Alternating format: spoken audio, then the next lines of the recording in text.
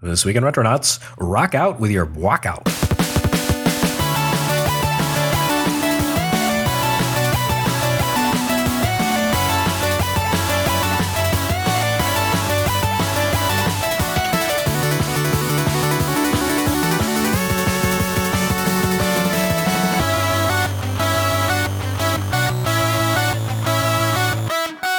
Hi, everyone, and welcome to episode 86 of Retronauts, also known as Retronauts Radio, episode 2, the February roundup. I'm Jeremy Parrish, and this is our second episode in which I'm rounding up recent retro gaming music. I tried a sample episode about a month ago, and it went over surprisingly well. There was, some criticism, some feedback, but for the most part, people seemed to like what I put together. So I've taken all that feedback into consideration and basically adjusting the episode structure and format to accommodate a little bit of that feedback. But some people wanted another host, some people didn't. So I think from time to time, I'll bring someone else in to talk, but sometimes I won't.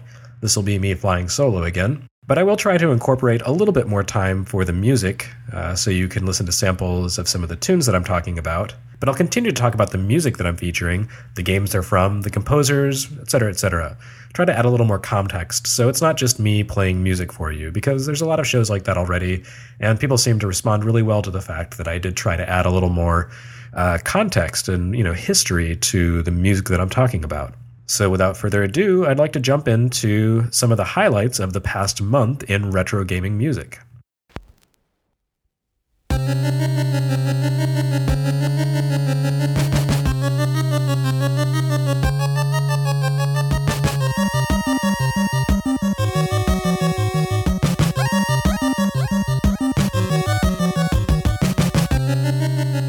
To start with this month, I'd like to talk about an LP release of a favorite game series and soundtrack that just came out from Mondo Records, the Castlevania 2 Simon's Quest soundtrack. This is the second Castlevania effort from Mondo Records, or Mondo Collectibles, Mondo Tees, that's who it is, Mondo Tees. And the first one, I came down pretty hard on it in my review at US Gamer. There were some issues with that particular release that I wasn't super happy about. For one thing, the album was mastered really hot, so it was really, really loud compared to other records. And, that's a mastering choice by the record company, but I don't know, it really stuck out to me that it was so loud.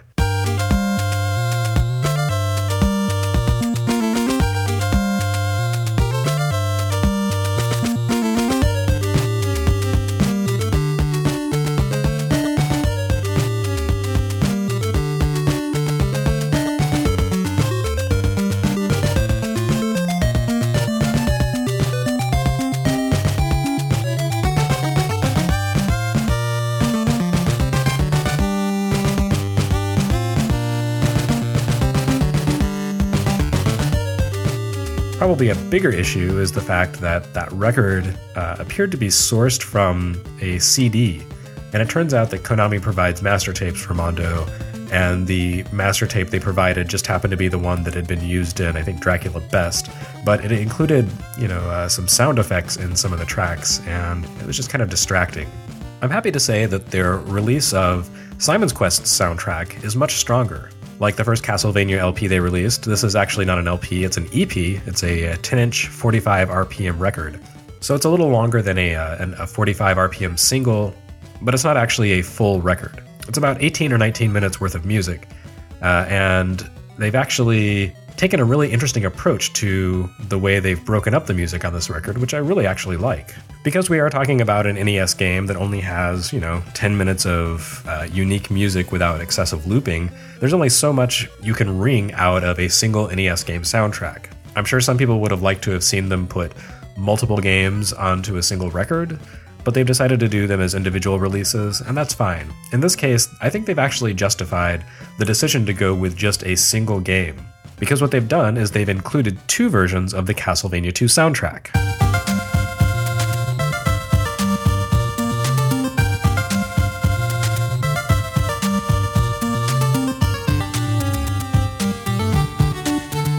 It's not mastered to be quite as hot as the first Castlevania release, which is nice. There are no sound effects, but instead what you get is on side A, the NES game soundtrack, and on side B, you get the soundtrack to the original Japanese Famicom Disk System release.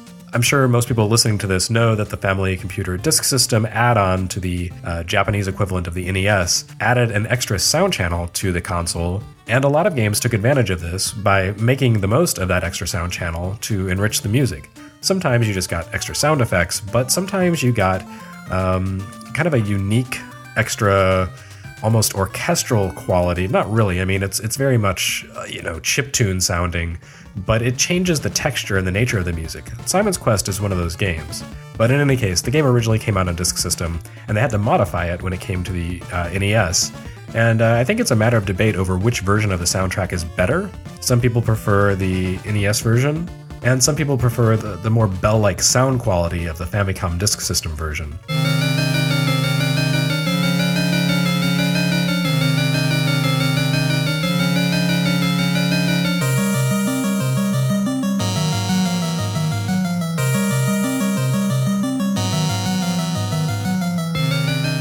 The nice thing about this release from Mondo is that it allows you to listen to both and decide which you prefer.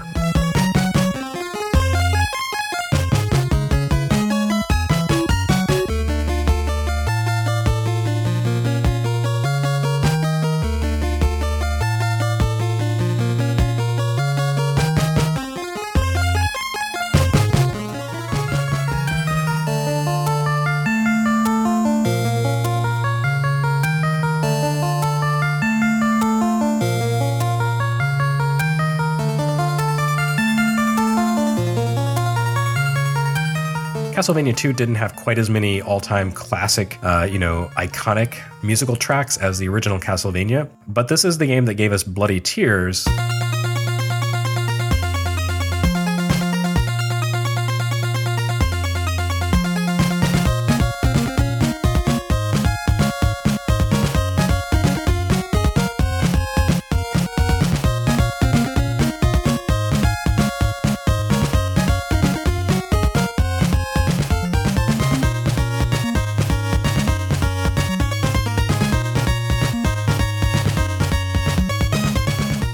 And that appears here in both the NES and Disk System versions, and they're both great.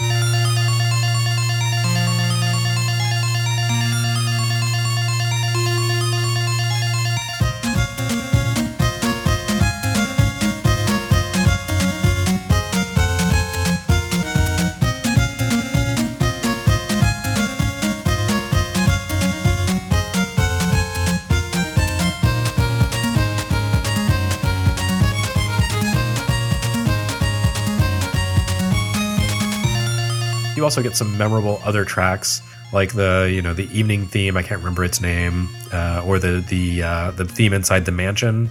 A lot of the tunes are a little more downbeat, not quite as energetic as the original Castlevania, and that's to be expected because this is, after all, a more adventuresome game. Not as much of a straight linear platformer as Castlevania, but more of an exploratory adventure with RPG elements. So it kind of fits. It's not as good a listen as the original Castlevania, but it's still a classic, and Mondo definitely did better justice to the source material this time around than they did with the first Castlevania.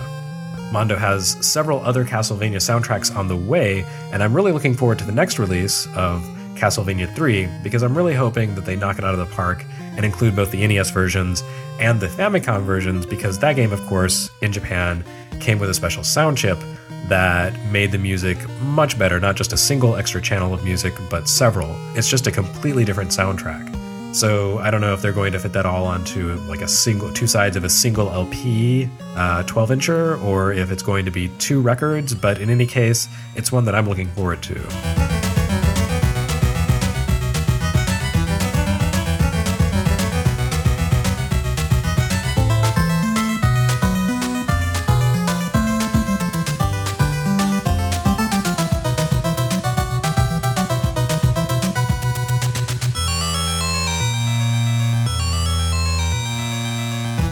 As with other Mondo records, they didn't go with the original Japanese packaging art or any source material from the Konami archives for this. It has all new original art, which actually is pretty nice.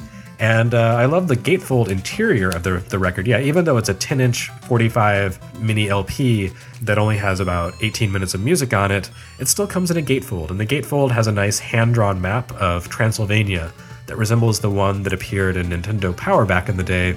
So there's a nice little nostalgic touch there. It's a good element. I also will maybe remind you of Castlevania Order of Ecclesia, which kind of did the same thing, the same landscape view.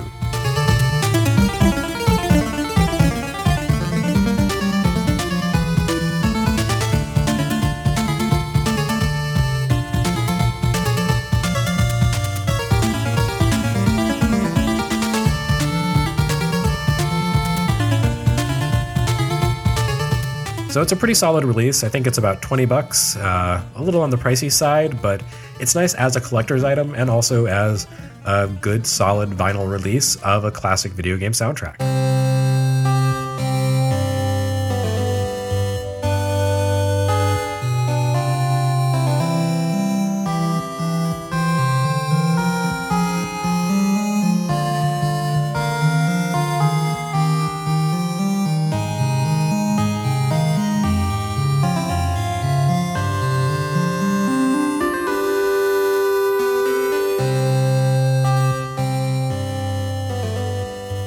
I don't want to make this Retronauts radio series all about LP music because that's a niche market and it can be kind of expensive. So the second retro gaming music news of note for February that I'd like to highlight is the fact that for those of you who don't want to spend any money on listening to game music, you now have the option to listen to nearly 50 CDs worth of Sega music on Spotify.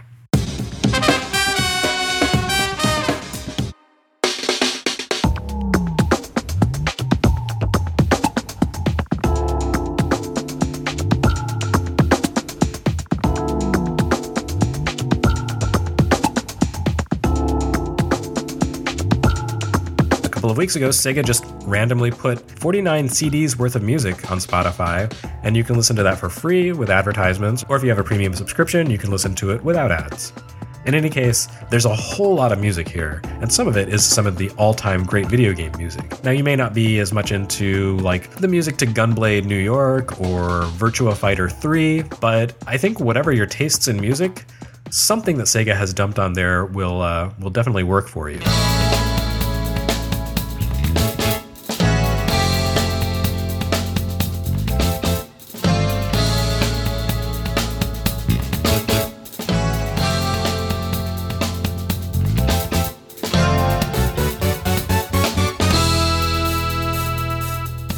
There's a few mid-80s arcade and I think Master System games. You can listen to Alex Kidd, you can listen to Galaxy Force 2, Super Hang-On, Golden Axe, Fantasy Zone.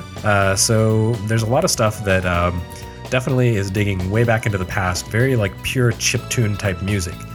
So that's kind of a surprising addition for Spotify, but it's nice. It's got a retro flavor to it.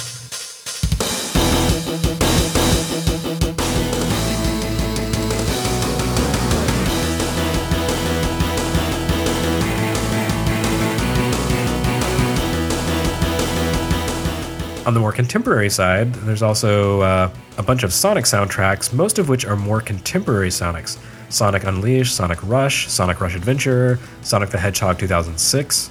None of the vintage Sonic games, or like Sonic CD, which is a shame, but I'm sure there are some Sonic fans who will be happy to hear Sonic 2006 music. Someone's gotta like it, somewhere. Also from the same era, there's Shinobi and its sequel, Kunoichi. You don't get the original vintage Shinobi soundtracks, the chiptune, arcade games, or Sega Genesis games, but the PS2 games are available to listen to. So there's a pretty great selection of music. The ones that I would personally like to highlight are the Outrun soundtrack. There's 3 CDs worth of Outrun music.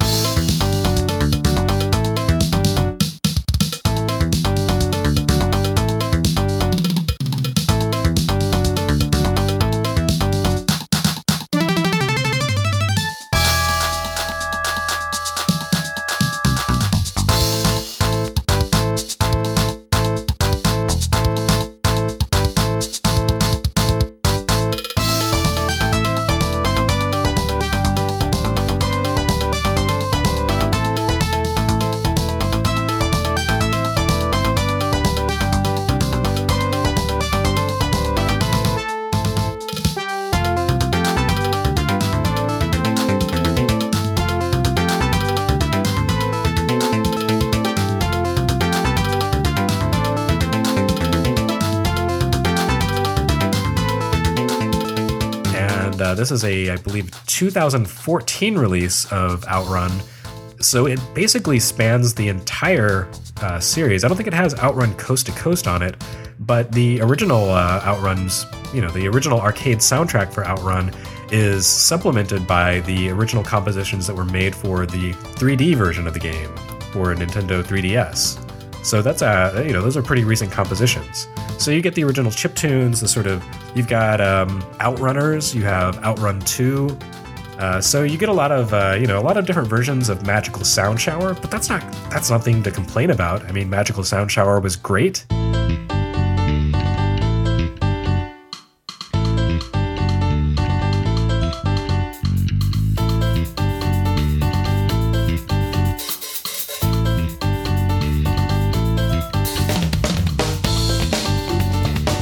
In addition to the original incarnation of Magical Sound Shower, you have the Outrunners version, which is kind of weird. But then you have the Outrun 2 version, which is great. It's maybe actually better, or at least more laid back than the original chiptune arcade edition.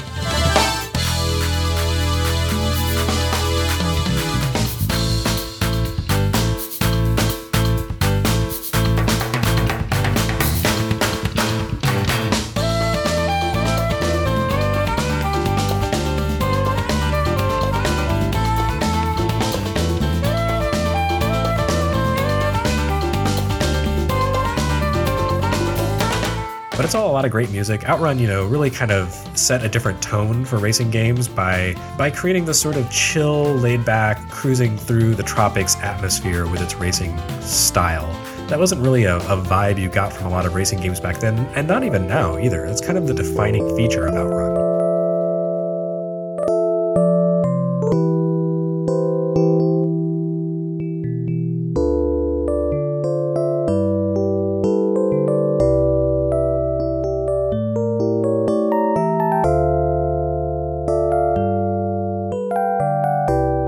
So having that soundtrack on here for free to listen to at any time is great. Another great one is actually kind of a duology, Jet Set Radio and Future, and Sonic Rush and Rush Adventure.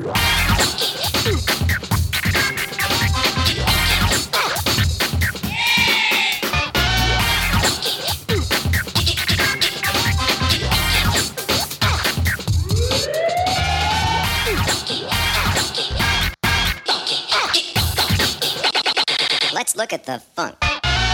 Could you stop playing with that radio of yours? I'm trying to get... Both of those games have soundtracks primarily composed by Hideki Naganuma, who really completely upended the idea of what game music could be. Jet Set Radio, it sounded like nothing else before it. I mean, you had a little bit of, rap or R&B or urban-influenced music at the time, but he took it to the next step by adding back in a lot of Japanese influences.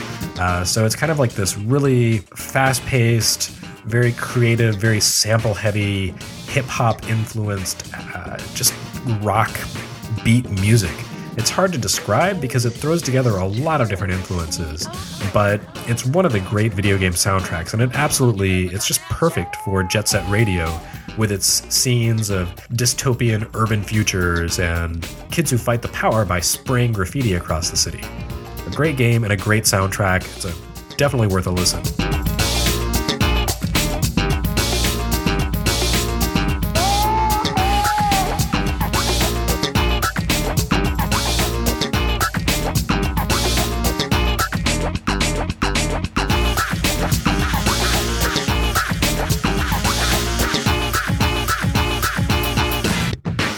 Naganuma also composed the soundtrack to Sonic Rush, which it's not what you expect from a Sonic game. It has a ton of pop vocals in it. It has that same sort of hip-hop influenced electric rap and rock beat, Japan-tinted take on the Beastie Boys, if you want to call it that.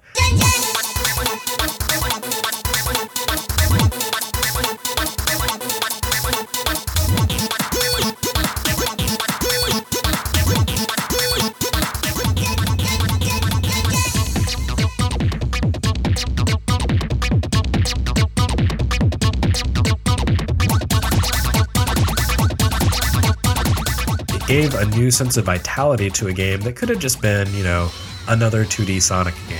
but I think the combination of the 2.5D visuals and the amazing soundtrack by Naganuma really helps set Sonic Rush apart and continue to make it one of the more unique entries in the Sonic series.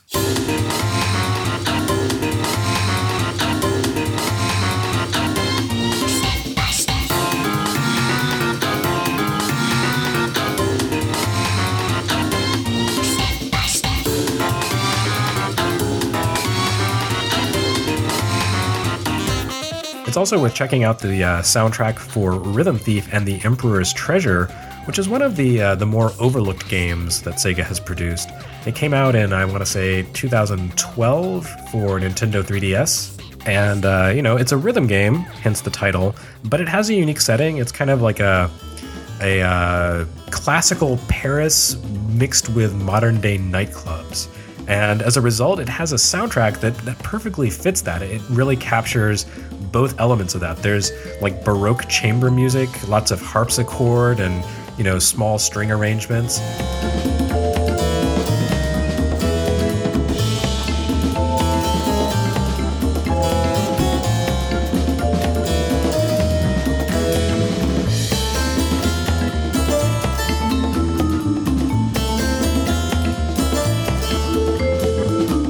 And then there's electronic beats, there are vocal lines, there's accordions, it's all over the place. Go.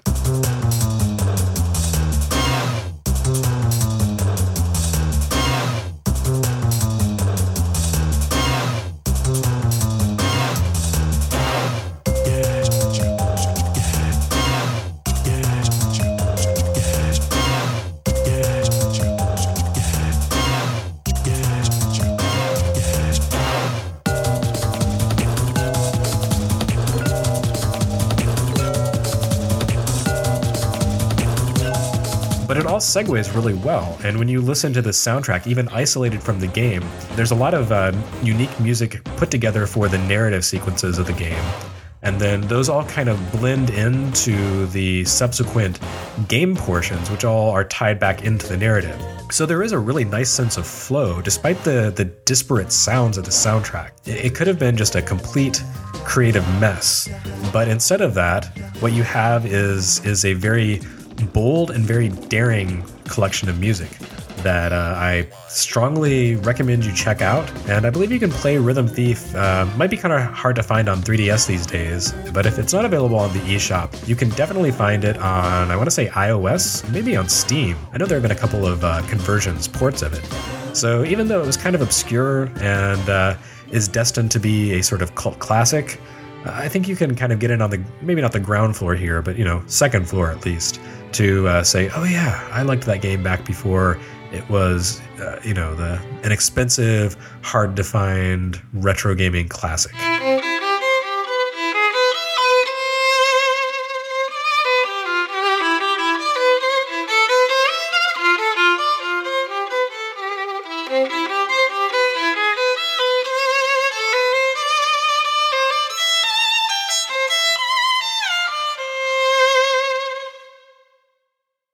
Now, I mentioned that among the Sega Spotify dump was not included any classic Shinobi games, which is a real shame because those games had amazing soundtracks.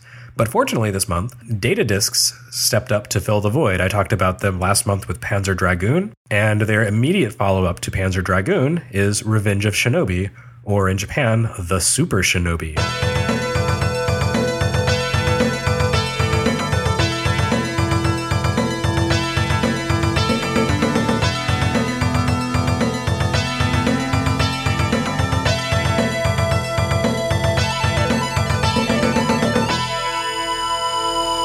The first Genesis outing for the Shinobi series, and a game kind of regarded as an all-time classic. I think it's better known these days for the sort of hard-to-find original release of the game that included some bootleg licensed characters, or actually unlicensed characters, like a very obvious fake Batman, Spider-Man, Godzilla, and apparently Sega got in trouble for those and had to go back and change up the sprites for those bad guys, so they weren't quite so obviously ripped off from DC Comics and Toei, whoever owns Godzilla. But it's still a great game, and the soundtrack is a big part of the reason why.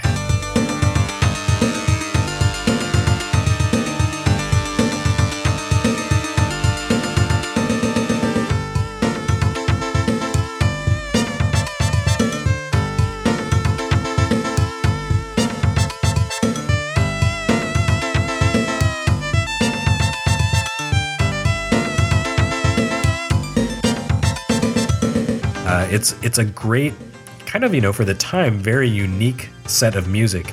It's like a high-tempo ninja techno music. It's part rock music. It's part traditional Japanese music. It's hard to describe because it doesn't quite sound like any other genre. I can only describe it as video game music. It combines genre influences and technology in a way that doesn't quite work as any other format. Like it's a video game. It's video game music. It is the music that you hear as you control a ninja fighting Spider-Man in a Japanese city. I don't know.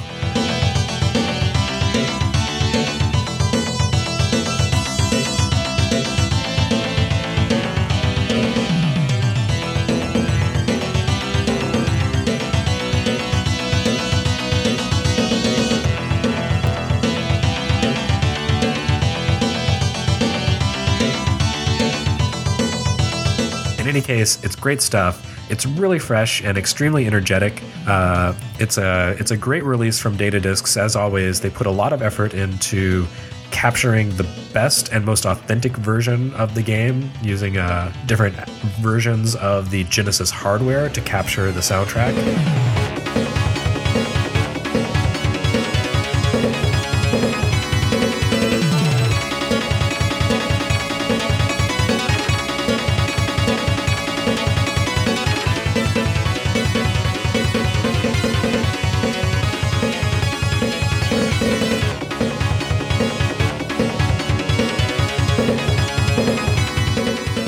The music, of course, was composed by Yuzo Koshiro, the composer who had come to Sega after leaving Falcom and composing the Ys series music.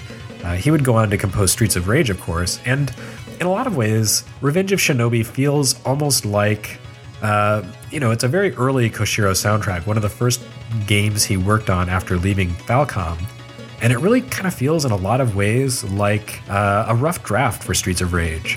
The track The Dark City in particular, it really feels like an early draft of some of the music that you hear in Streets of Rage. It's like electronic beat ragtime music.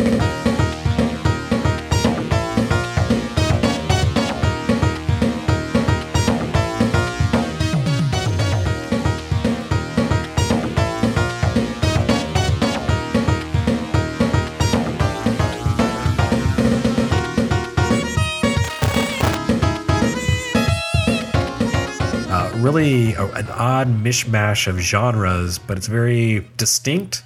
Not necessarily what you would think, oh yes, this is the music of a ninja fighting through modern Japan, but it works.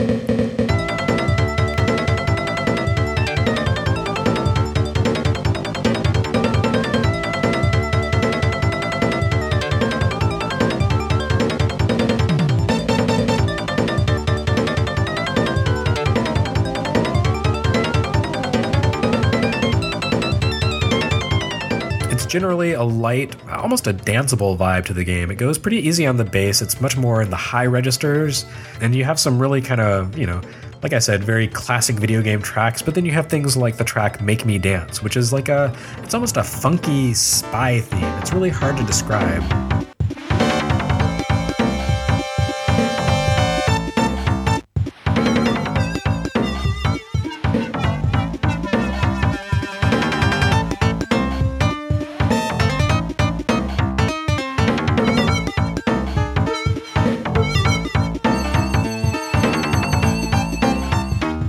Has a unique sensibility to it, and you can really see Koshiro beginning to experiment with different genres and styles here after doing the sort of orchestral rock thing that Falcom was known for. Here he's going more for electronic music, for kind of like club influenced beats, and it's not necessarily what you would think of as ninja music, but it's great.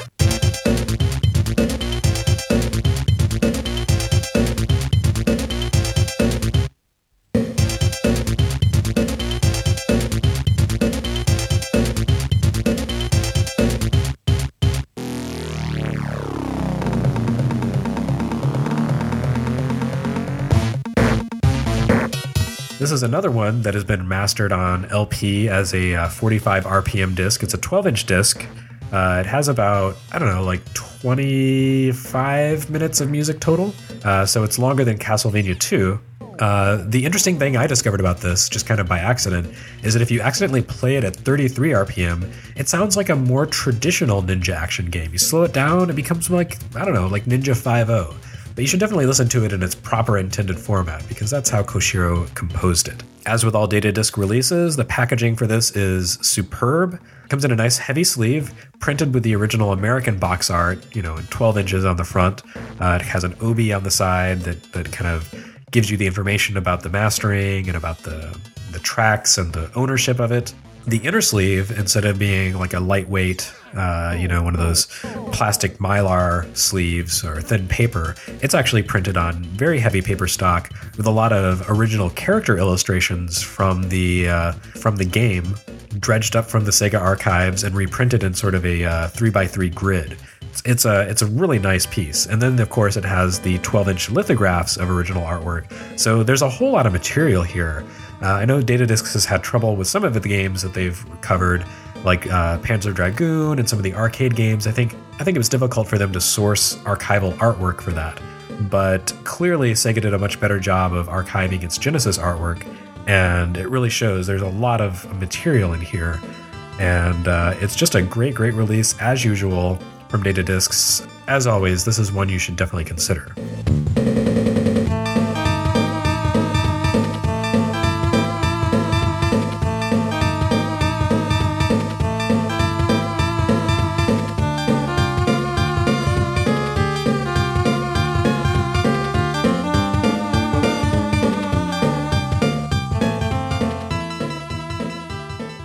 But again, I realize not everyone wants to spend a lot of money on video game vinyl. And the good news is that Yuzo Koshiro also kind of popped up in the news in the past few weeks by releasing some music for free. He's put together, he has actually a retro gaming music SoundCloud account where it's not so active anymore, but throughout, the past 5 or 6 years, he has posted sort of retro arrangements of some of his works. And, one of the things that makes Yuzo Koshiro so interesting is that he does most of his composition. Sometimes he does it on an original Japanese PC from the 80s, the PC 8801, where he kind of cut his teeth as a composer. He doesn't do so much of that now, but that's still the mode he prefers to work in. So he works in a sound tracker that has PC 88 style sound fonts. And so the original versions of many of his compositions these days, they turn out differently in the final mix, because publishers or whoever will say, well, we'd like, that to be a string arrangement or whatever. But he still likes to create music on the PC 88. And every once in a while, a publisher will release a soundtrack by Koshiro and include the PC 88 mixes. And the Etrian Odyssey games are a good example of that. But even those, the sort of FM synthesis arrangements, aren't true PC 88 music. But a couple of weeks ago, Koshiro actually did post real recordings taken from a PC 88 of some music from Etrian Odyssey 1.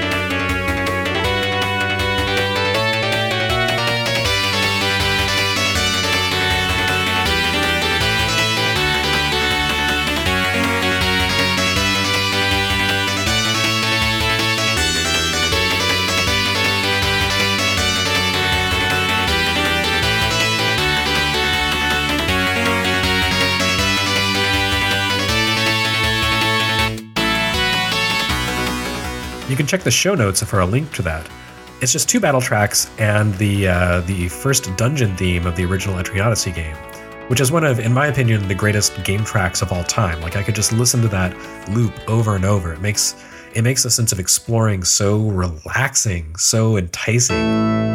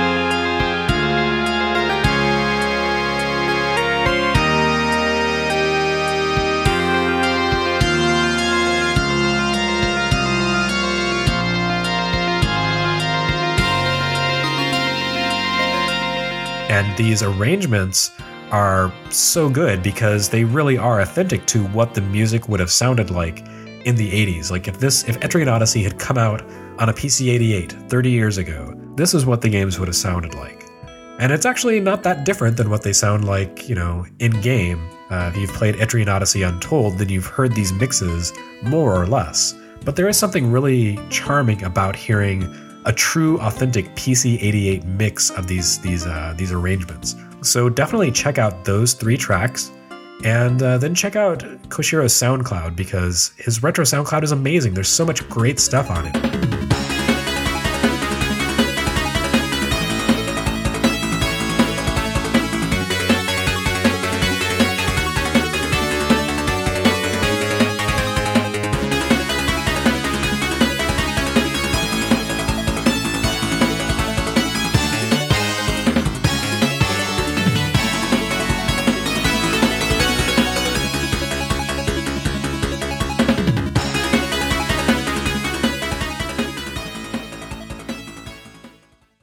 And now we come to the really big release for the month, which is Zodiac, Final Fantasy Tactics Remixed, which was put together by a group called the Materia Collective.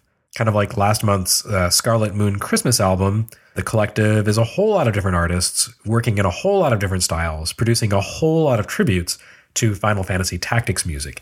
In fact, it's about 3.5 hours of music altogether. And while it's not available for free, it's a very inexpensive download.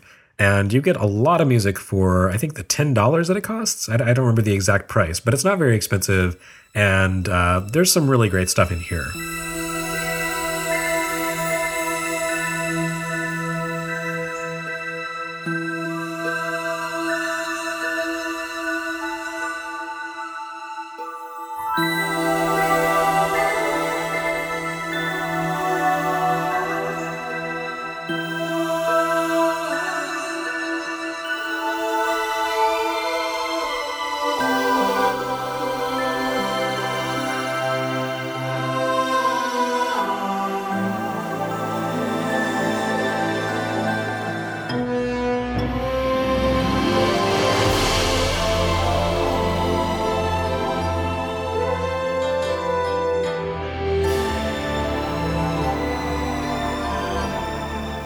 The Zodiac collection here covers, like I said, a whole huge different span of styles. So there's probably going to be some tracks you don't enjoy, and there's probably going to be some tracks you do. And because there's so much music, it's probably going to be worth it for you to like sit down and listen throughout the entire album and then sort of winnow out the ones that you like the most or the ones that you think, kind of worked better together.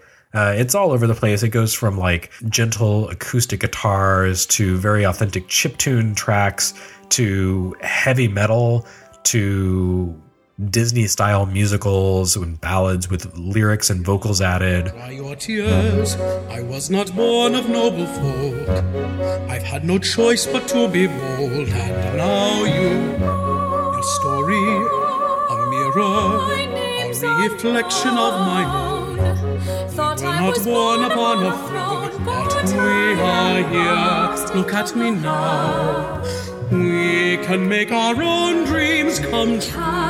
And so because it's so up and down all the time, it's probably going to be an easier listen for you if you kind of do a little bit of editorializing on your own time. But there are some really, really enjoyable tracks on this album. And as a huge fan of the Final Fantasy Tactics soundtrack and the work of Hitoshi Sakimoto and Bass Escape, I was really impressed by both the faithful arrangements here and also some of the more adventurous musical compositions.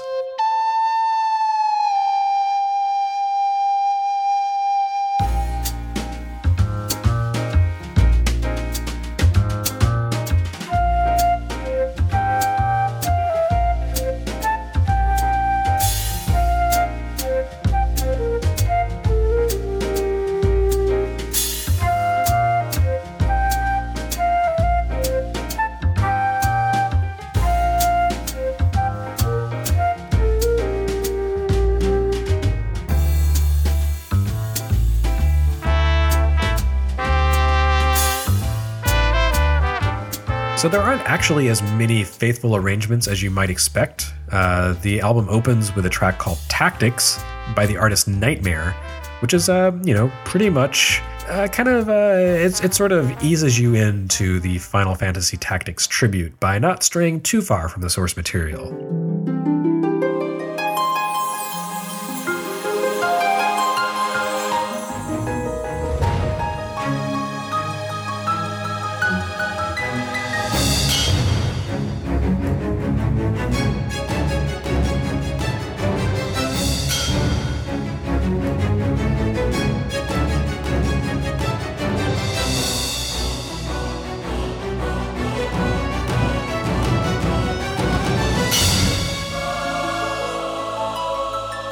Another good example of a faithful arrangement is Antipyretic by Michael Hoffman.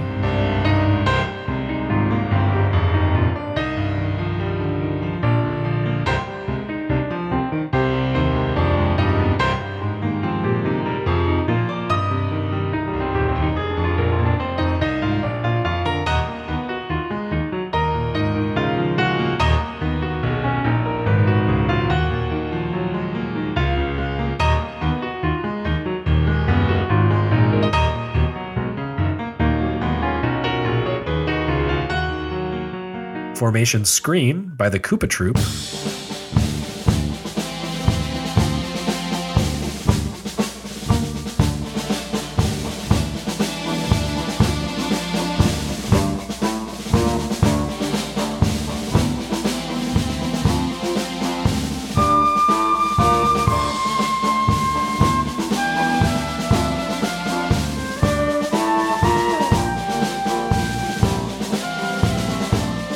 And I also really enjoyed Corruption of Faith by Matthew S. Harrison.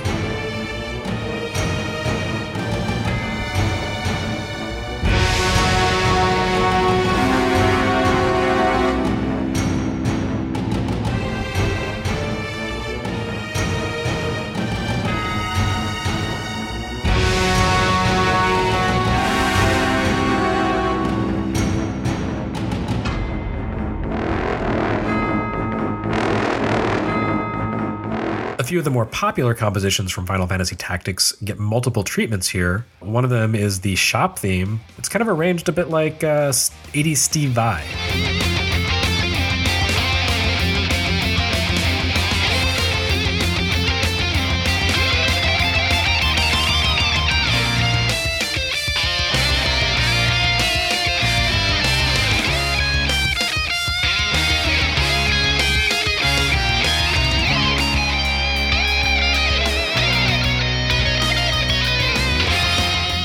There's also another take on that called Flute Shop's Showdown, which includes a bit of Jethro Tull-like flute aspiration, you know, that gasp while the flautist plays.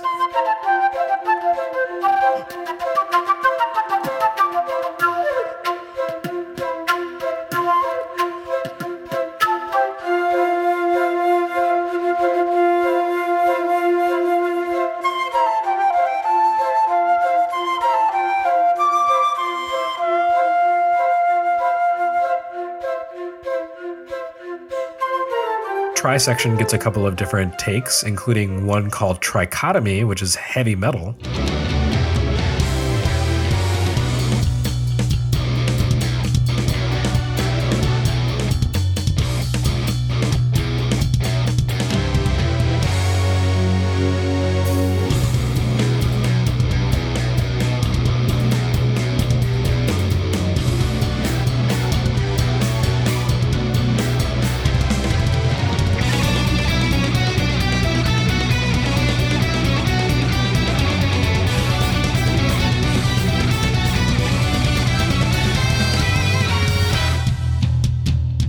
And while there's not a ton of metal, probably the most standout example of a sort of metal style is Decisive Battle, which has borderline speed metal with double kick drums. It really kind of stands out on the album because it's so much more energetic than anything else in the collection.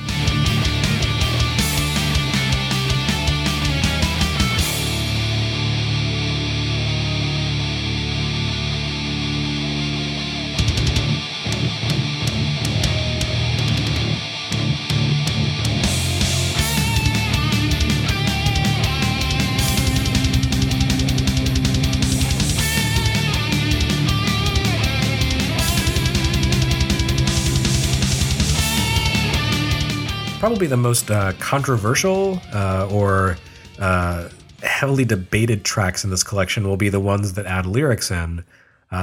People seem to be either hot or cold on the idea of turning video game soundtracks into into musicals or just into songs with interpreted lyrics. And there are quite a few of those on this collection. The one I personally found most challenging was Under the Stars, Blind Devotion by Julian Spillane, which starts out with a very intriguing, basically borrows the drums from the drum machine from In the Air Tonight by Phil Collins, but then it adds in a lot of play acting and kind of like almost like a Cameron McIntosh musical style, which I wasn't super crazy about, but some people may enjoy it more than I did.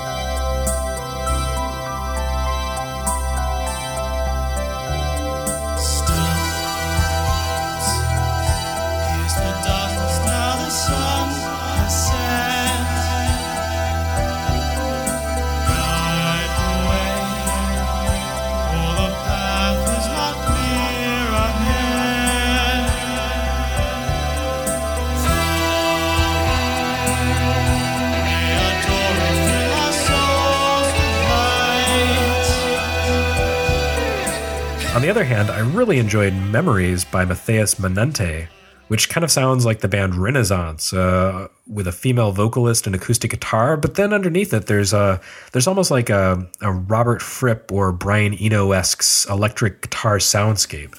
It really is a unique piece on the album and kind of stands out and seems to have a bit of that sort of like classic 70s, 80s electronic music influence with just a hint of prog rock, which is always a good thing in my opinion.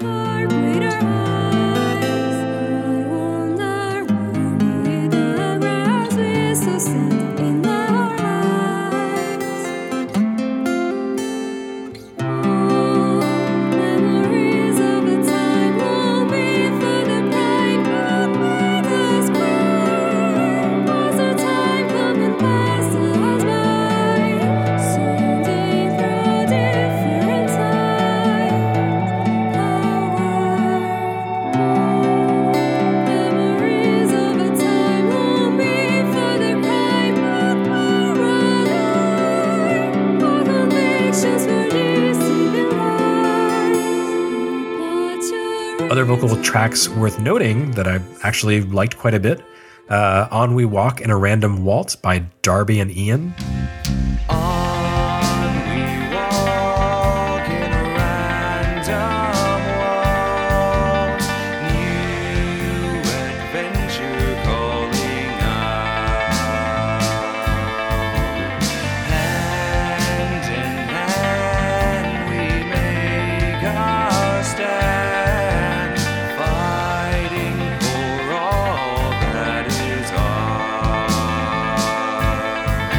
Cry of a Bitter Heart, which has great tune percussion and a female vocalist.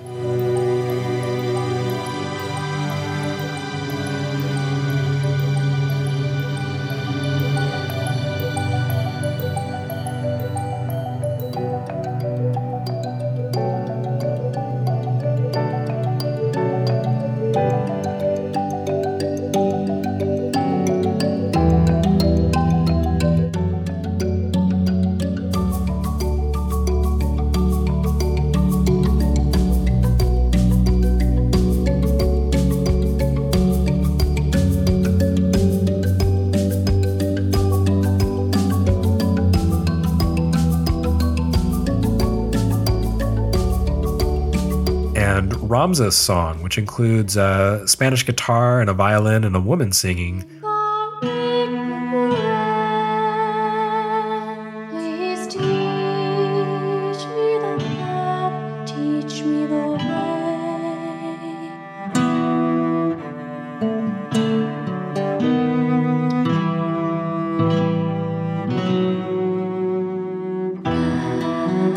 Always in cold hearts, and then almost kind of like borderline lyric vocal style is an artist by the name of Jesse put together a track called What is the Sound of One Party Forming, which is the party formation screen theme done with a sort of eerie like throat singing style. It's strange, but I like it. It's such a different take on Final Fantasy.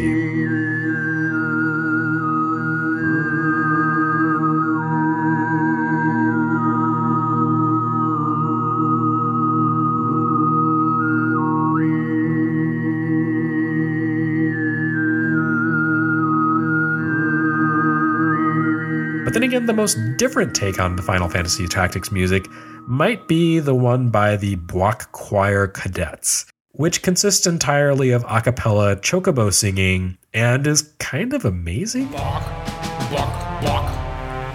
Buak, buak, buak, buak. Buak, buak, buak, buak, buak. Buak, buak, buak, buak. Buak, buak, buak, buak, buak. Buak, buak, buak,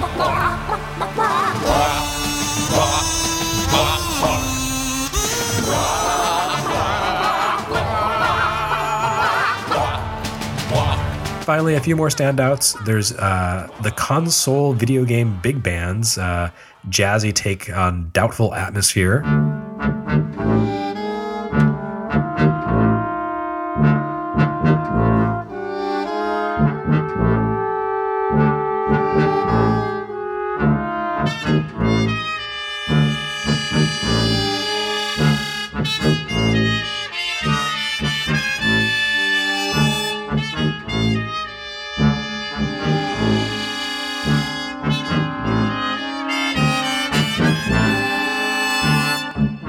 The equally jazzy Remnants.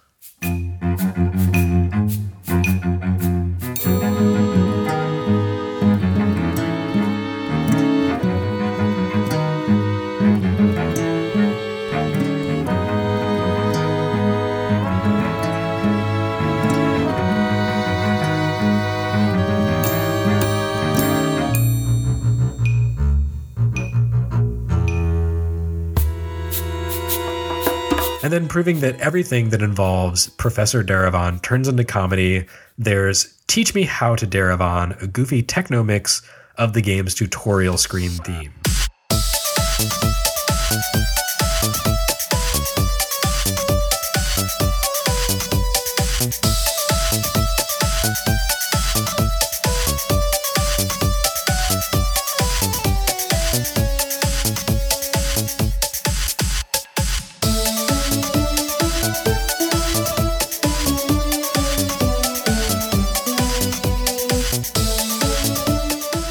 Okay, that's called Zodiac Final Fantasy Tactics Remixed by the Materia Collective.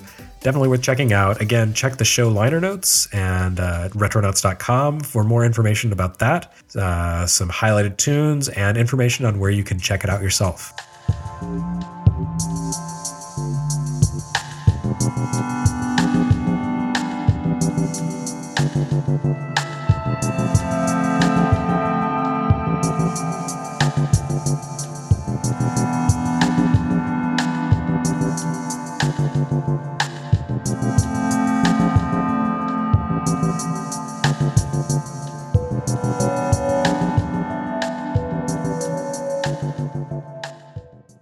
And finally, as I said last time, I'd like each month to highlight a classic soundtrack of the month, one particular game soundtrack that I think deserves special attention. And this time I'm going to kind of keep with the Sega theme and go with the soundtrack to Skies of Arcadia, which was part of the Sega Spotify dump, and I think is one of the more underrated, underappreciated game soundtracks of the past 15, it's been longer than that, 17 years.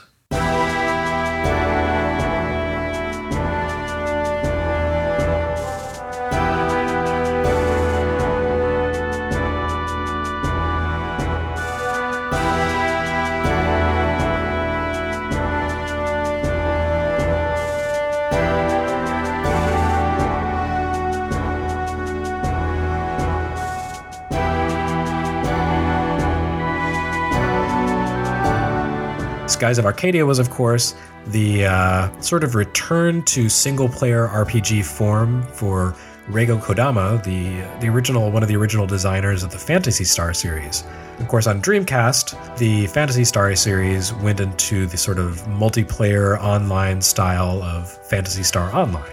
And while Sonic Team did great work with Phantasy Star Online, there was, a cry for a classic single-player RPG. And we never have gotten another single-player Phantasy Star, but Kodama has occasionally jumped into single-player games, most recently with Seventh Dragon, but on Dreamcast there was Skies of Arcadia.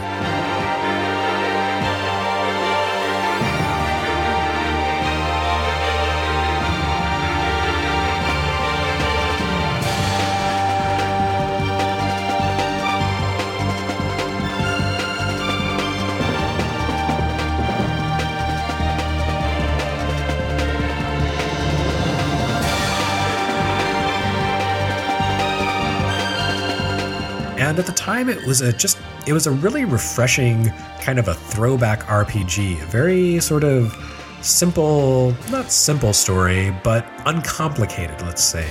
There was no shocking revelations about the true nature of the hero and how he was secretly the villain's father without realizing it, or no time travel or anything like that. It was all pretty straightforward. You were a roguish sky pirate with a heart of gold, fighting against an evil empire that was unambiguously bad. And they were trying to resurrect these ancient behemoths, these titans, from throughout the world, and use those to harness their power and conquer the rest of what remained of the world, which actually wasn't that much. The world had kind of been reduced to floating islands in the sky, separated by turbulent skies and windstorms. Never really explained what happened to the world, or if this was supposed to be the planet Earth. And in fact, that mystery was a kind of a central part of the game's appeal. The game was set in an age of exploration, and you were one of the explorers, in your airship flying around, venturing into new lands, breaking into new layers of the sky by upgrading your ship. There was a competitive element where you had to go out and race other explorers to make discoveries.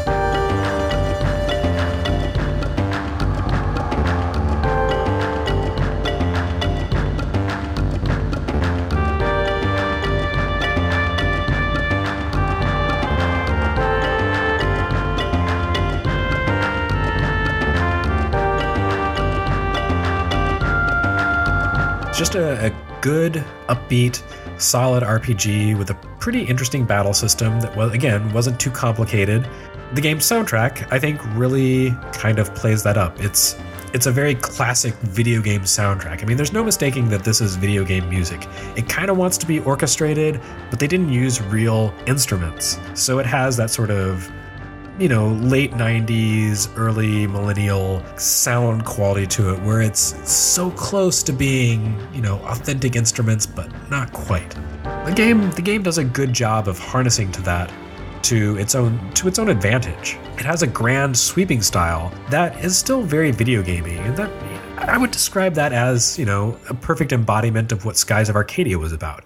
It was a big, grand adventure. You were out swashbuckling through the sky, but it was still a video game. There were still lots and lots of random encounters, lots of video game battles, lots of boss battles, then these big airship battles, and the soundtrack shifts accordingly.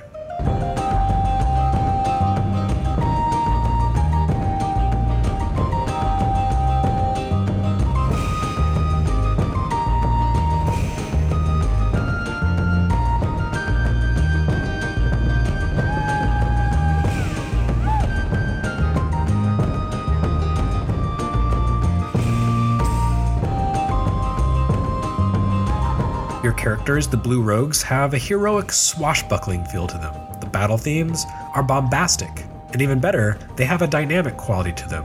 As you fight through a battle and turn the tide and get the boss that you're fighting down to the halfway health point, the battle theme shifts and becomes more triumphant. It's like a rallying cry saying, "You can do it. You've got them on the ropes. Go for it."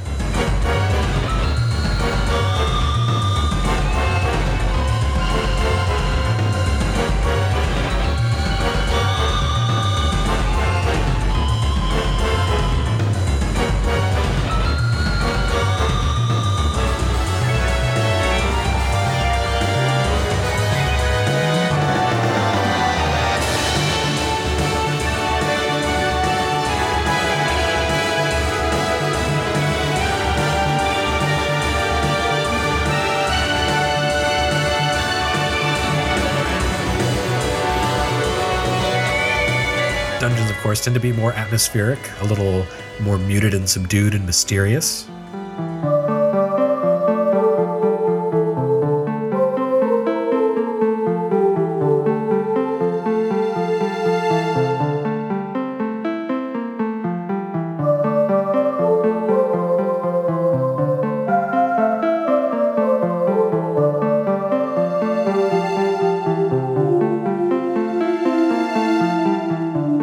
And then each region you travel to has its own sort of stereotypical ethnic theme, South American or East Asian, and the music shifts accordingly. In fact, the music literally shifts when you're flying in the airship. The game's airship themes have a sort of dynamic element that updates to reflect the part of the world that you're traveling through. So when you're traveling through the area that's more like South America, then you get these tribal drums. When you're traveling through the Empire space, then everything is a little more militaristic, martial. And then, of course, when you make your way into the Eastern Asia inflected areas, you get sort of a Chinese flair to the music.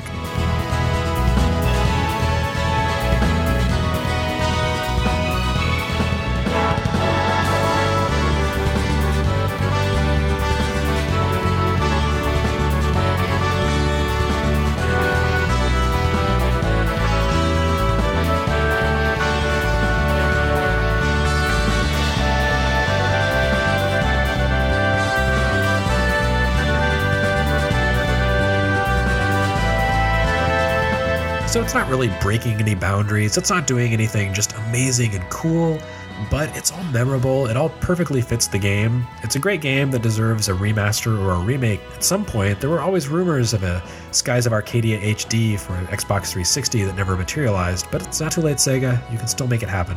So the game goes from happy upbeat sky pirates to grand sweeping battles in the sky against unknowable eldritch evils.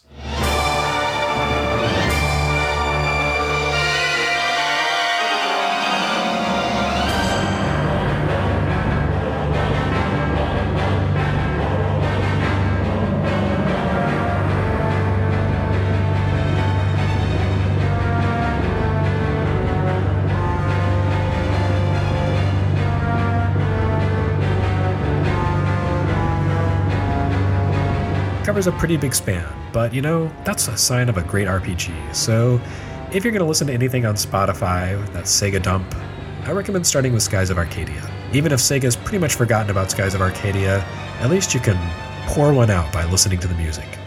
get those composers their 1/1000th of a cent for your time. And that about wraps it up for this second episode of Retronauts Radio. Hope you enjoyed it. Hope you enjoyed the music.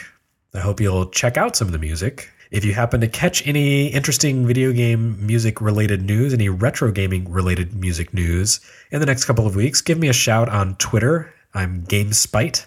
Or you can ping Retronauts on Twitter as Retronauts. Of course, we're also on Facebook as Retronauts. And the podcast, as always, is supported through Patreon. This is my full-time gig now, and so I need your support to keep me fed and clothed and housed so I can focus all the time on making great episodes of Retronauts, great videos about classic video games, writing at retronauts.com with interviews and articles and God knows what else. As I mentioned a couple of times throughout the show, you can find extensive sort of liner notes for this episode at retronauts.com. The post will outline all the musical selections I've included here and where you can find them for yourself. Some of them are free. Some of them cost money. It's a combination of things, but all of it's worth your time. I only highlight the good stuff. So thank you for listening. We'll be back again next week with the debut episode of Retronauts East, and in about a month or so with another episode of Retronauts Radio. So please look forward to that. And until then, keep the video game music dream alive. Thanks.